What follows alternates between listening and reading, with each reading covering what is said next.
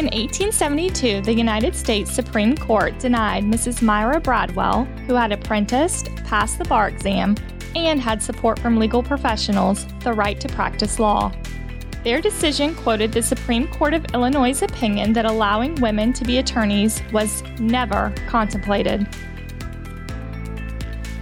A lot has changed in the legal profession since 1872, but there is always room for improvement. From the Florida Bar's Henry Latimer Center for Professionalism, this is Never Contemplated.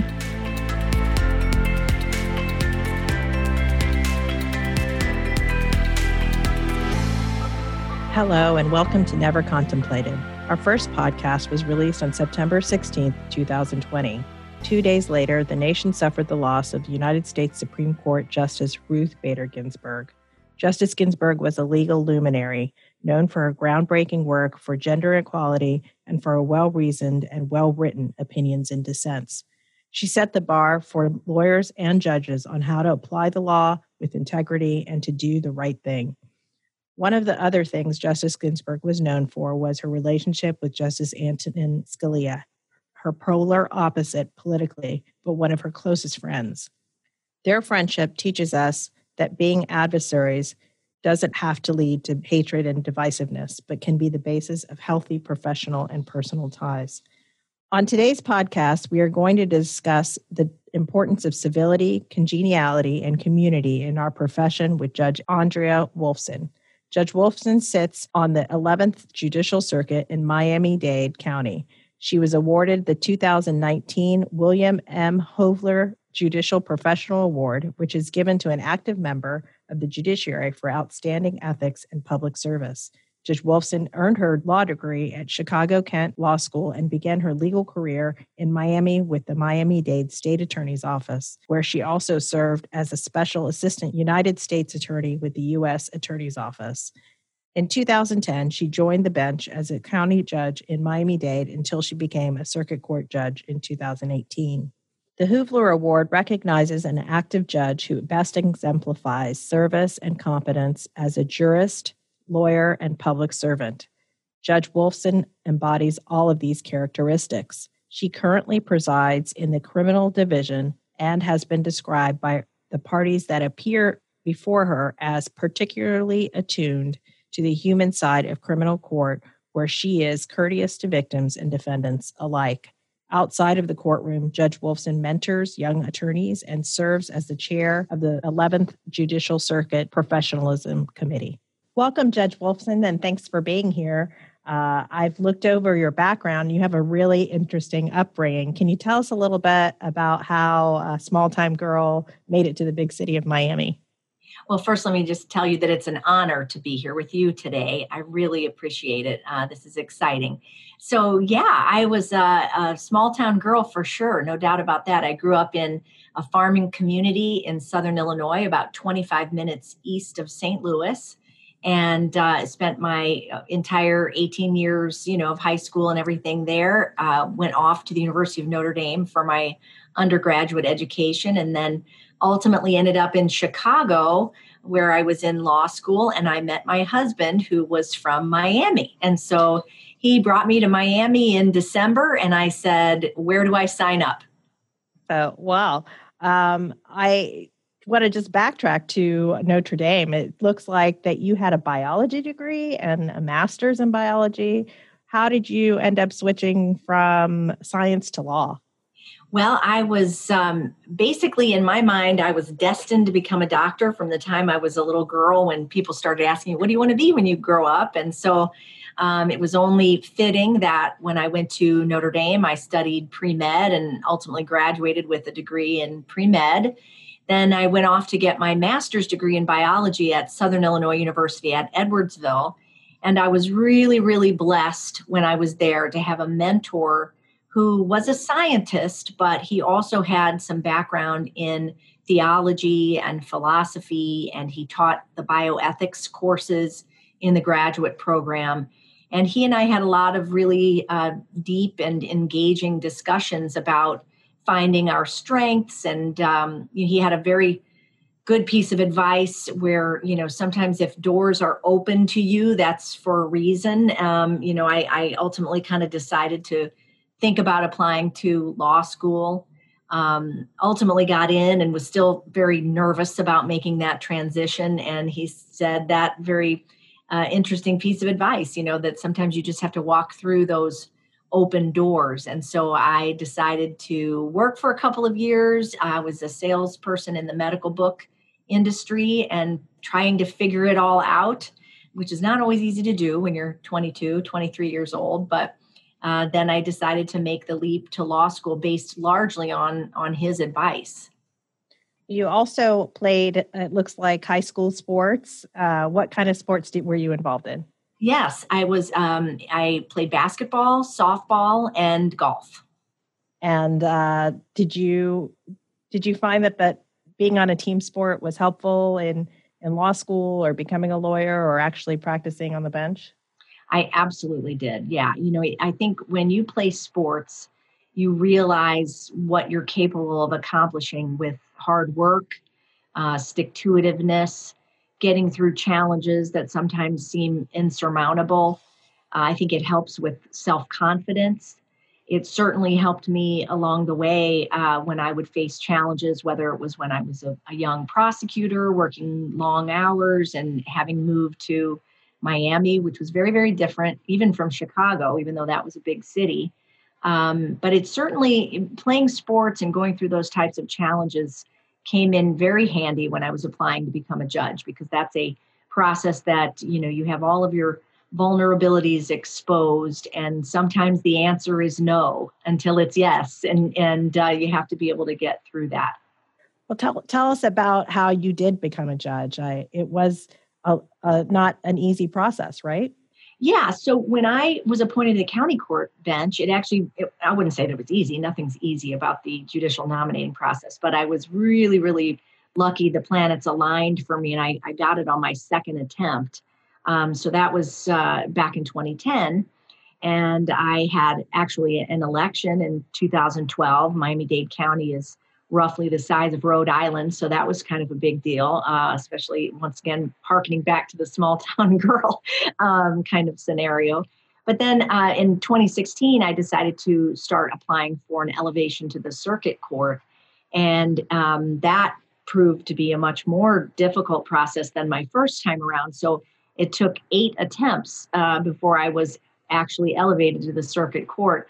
And now it all seems like a blur, but it was a difficult process. And I think, once again, I did utilize some of the skills that I had playing sports and getting through challenges. And it ultimately became an amazingly powerful lesson for my kids, who at the time were 8 and 10, they're 10 and 12 now, to watch me go through that process and, get call after call that just says, nope, we're not looking for you. You're not the one. And then, going back and doing it again and trying again and figuring out what, perhaps I could do differently the next time around. And then ultimately got the wonderful call from Governor Scott and got to share that with my kids. And so, I think that that's a lesson for all of us, because in life the answer is no very often, and getting back on the horse and putting forth an effort and then, raising your self-confidence through the process. So I look back on it with, fondness at this point. Well, now that you're on the bench, you are doing criminal court, and your application for the Hoover Award, there are all kinds of interesting quotes about your demeanor and how you treat everyone fairly, both victims and the defendants. In your courtroom. Can you tell us a little bit about if that's difficult to do in the criminal court and how you do that? I really think that has a lot to do with how I was raised, just basically how you treat people. I think treating others the way that you would like to be treated should be something that, you do no matter what your profession, whether it's lawyer, judge, doctor, nurse, no matter what it is. And so for me, and the way that my mind works, it's far easier and takes less energy to treat people with respect, no matter who they are, their race, their color, their socioeconomic status, because I just think it's the right thing to do. So usually when it's the right thing to do, things come pretty easily. And so, yes, there's chaos in the criminal courts. And yes, there are times when that type of behavior is not necessarily reciprocated by, the parties or the defendants or the victims for that matter. But that doesn't change the way that I feel that I need to conduct myself on the bench. When I was a prosecutor, I was the same. What you see is what you get. And now, ironically, my best friends on the bench are former public defenders. So, we love each other and we respect each other's differing views. And I think that's something that all of us could learn a lesson from. Well, another thing from your application, and I want to quote Judge Lourdes Simon from your court, who I believe was a public defender when you were a state attorney. She says that Judge Wolfson was always courteous, professional, well-prepared, respectful, and fair. Not only was she a worthy opponent who argued the state's case with vigor and zeal, but she never compromised her ethics or professionalism. And I thought that was very telling that it came from someone that you were an adversary with earlier, and now you're both on the bench, you're both friends, I believe. And yes, she's one of my best friends. Yeah. Yes. And it's a little bit about a recent, passing of Justice Ginsburg and Justice Scalia, their relationship where they were adversaries, but they were also friends. Do you feel that the portrayal of attorneys in the media and in Hollywood, that it's hard to be an effective litigator and to be nice at the same time? So I think we're at a really pivotal time in our nation's history in reference to not only politically, but in the legal profession and every type of profession, and how people receive information from someone who may not believe exactly what they believe. And this is a lesson that I'm trying to teach my kids as well, is that you have to respect someone else's viewpoint. And just because someone has a differing viewpoint doesn't mean that they are stupid or they're getting their news from the wrong place, but they have formulated their viewpoint in the manner in which they have formulated. I think people really need to learn how to respect each other in that regard. I think it was Sandra Day O'Connor. She wrote a lot on professionalism and gave a lot of lectures on professionalism. And one of the very simplistic things that she said was that we can disagree without being disagreeable. I mean, how much more simple can you say it? It doesn't have to be this complicated calculus. And Justices Ginsburg and Scalia were perfect examples of that, where they would disagree fundamentally about almost everything from the core of our Constitution, but yet find human, personal ways that they were very similar and enjoyed the same things and respected each other, no matter where they fell in an opinion, whether it was the majority or the dissent, but very typically on different levels. And so I think we can all learn some tremendous lessons from their relationship. I'm very pleased to see that there's been more in the news about that. Unfortunately, it took both of their passings for that to become common knowledge in our society. But I think we can learn from that.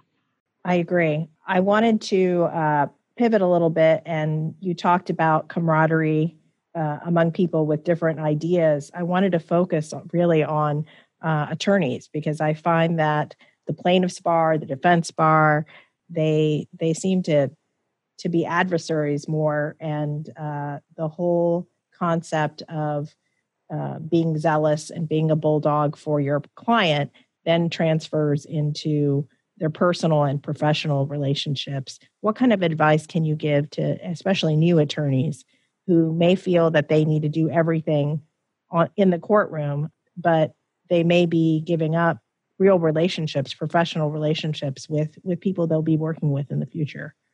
I very often tell the young assistant state attorneys and young public defenders that you start building your reputation within the first 6 weeks of being on the job. It's totally unfair. I mean, they're literally right out of law school, typically have not even received the bar exam results yet. They're practicing as certified legal interns. But that reputation is building because they're in the courtroom, they're being seen. We lawyers are the face of the public's perception of the justice system. So you are litigating a case as a brand new lawyer at the podium, and you don't know who's watching you in the courtroom. You don't know who's listening to what you're saying, perceiving your demeanor, the manner in which you're addressing the court or your opposing counsel.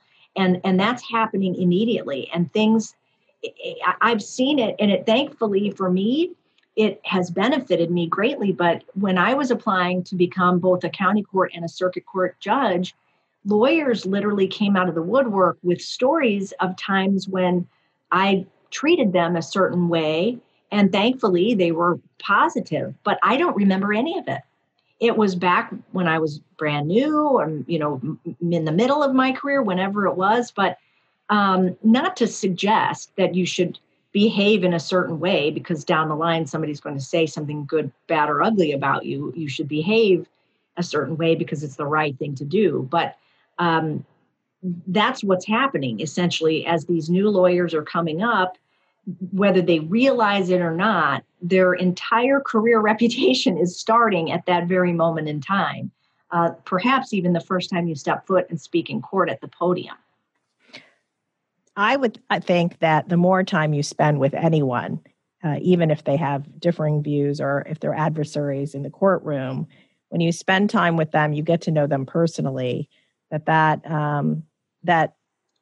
builds for a better relationship and that you work together better in the future. And I know the bar has lots of ways that you can meet people. Local bars have a lot of events, but are there other ways to encourage people to work together and maybe give back to the legal community as well?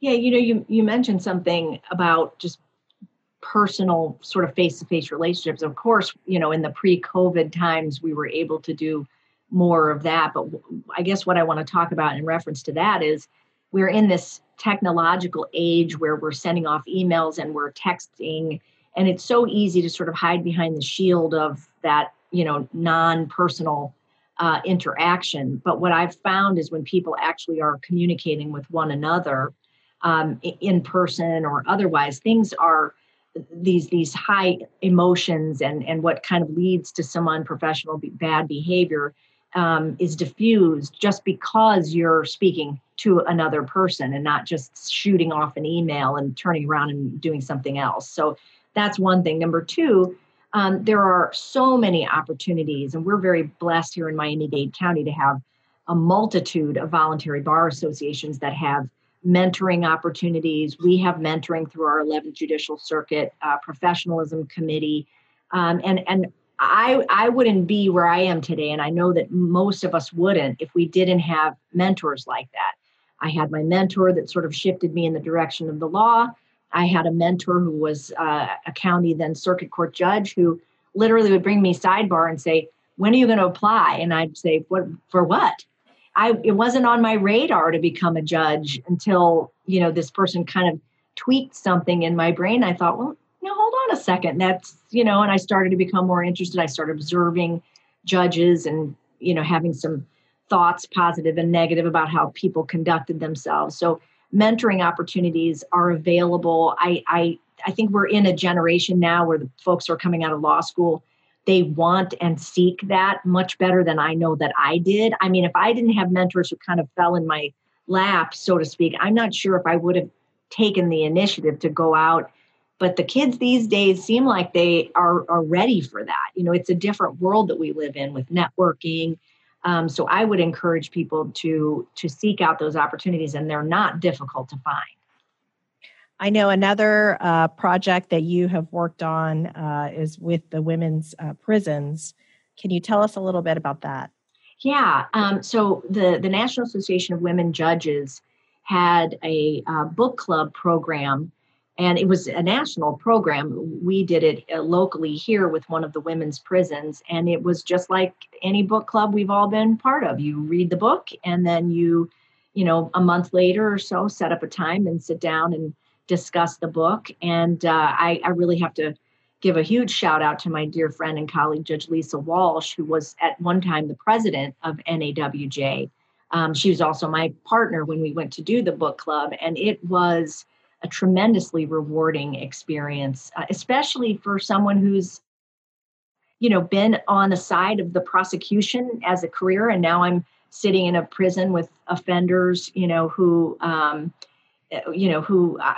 didn't prosecute any of those folks, but, who I could have at one point or another. And to listen to the insight that they had about the book that we read, they were very, very bright.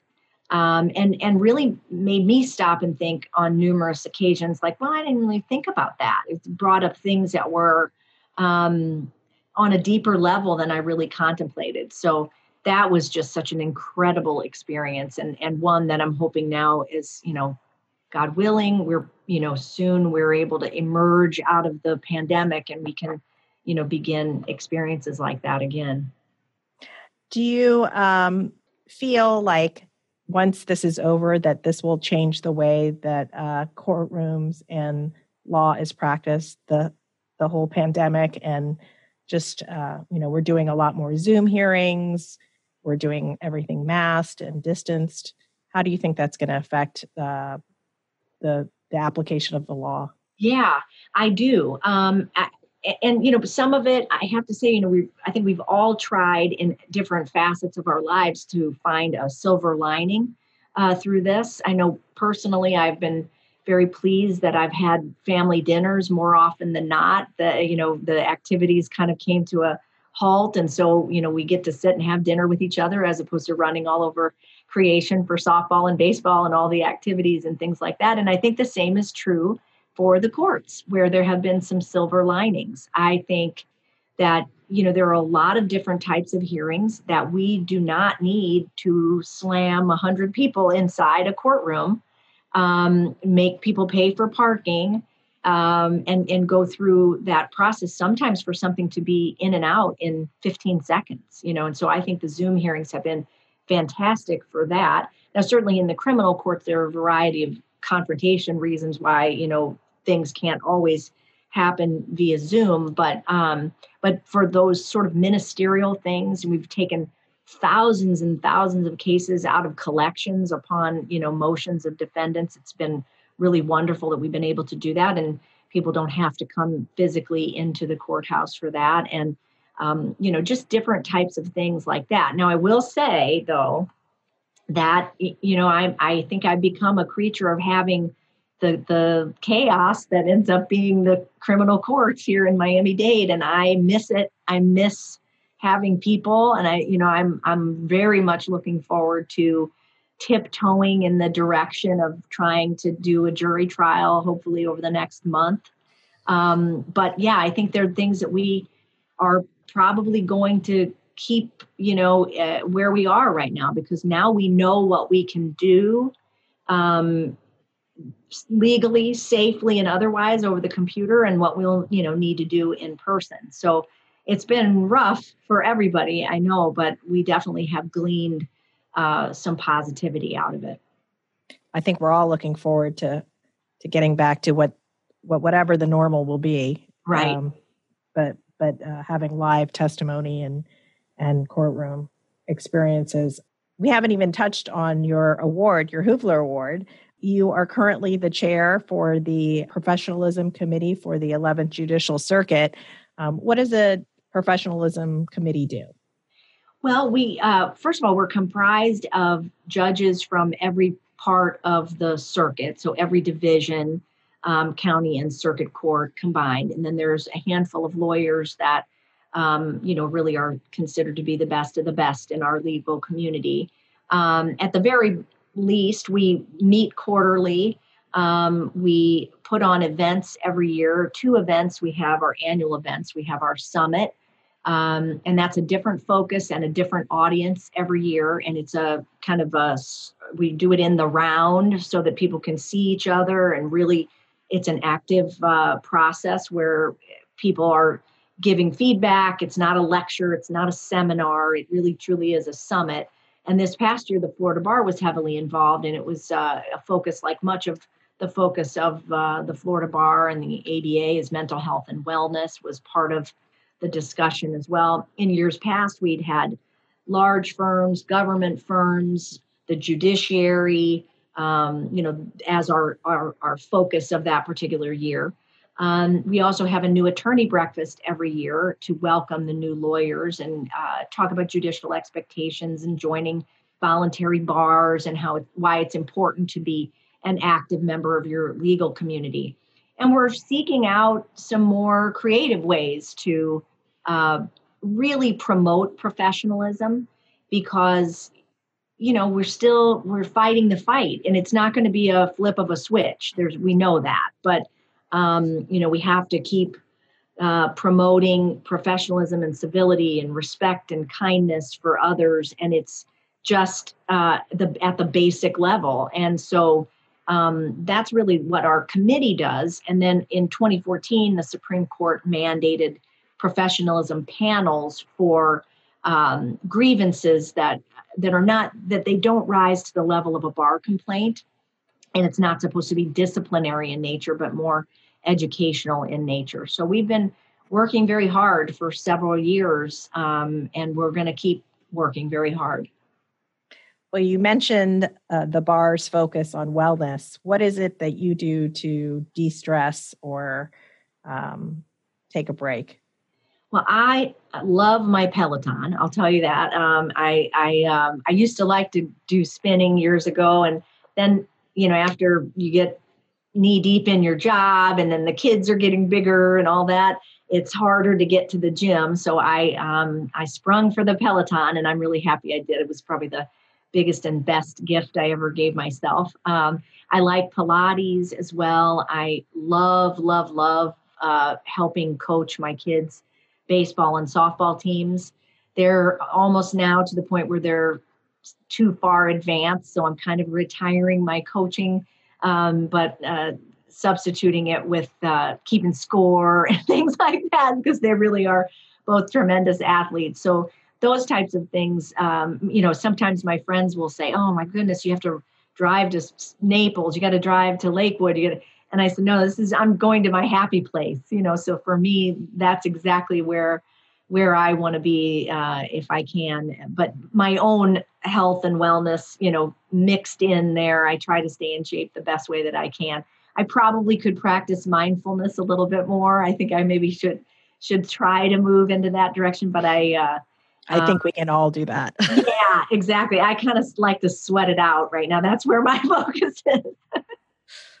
Well, Judge Wolfson, I want to thank you for your advice, your time. I hope that you get more time in your happy space and that you are stay safe and healthy. Thank you. My pleasure. Thank you so much.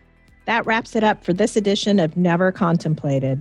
I'd like to thank Rebecca Bandy and Katie Young at the Henry Latimer Center for Professionalism for their administrative support in making the podcast a reality, and to Clay Shaw, the Florida Bar's creative support manager and sound editor, for his technical support.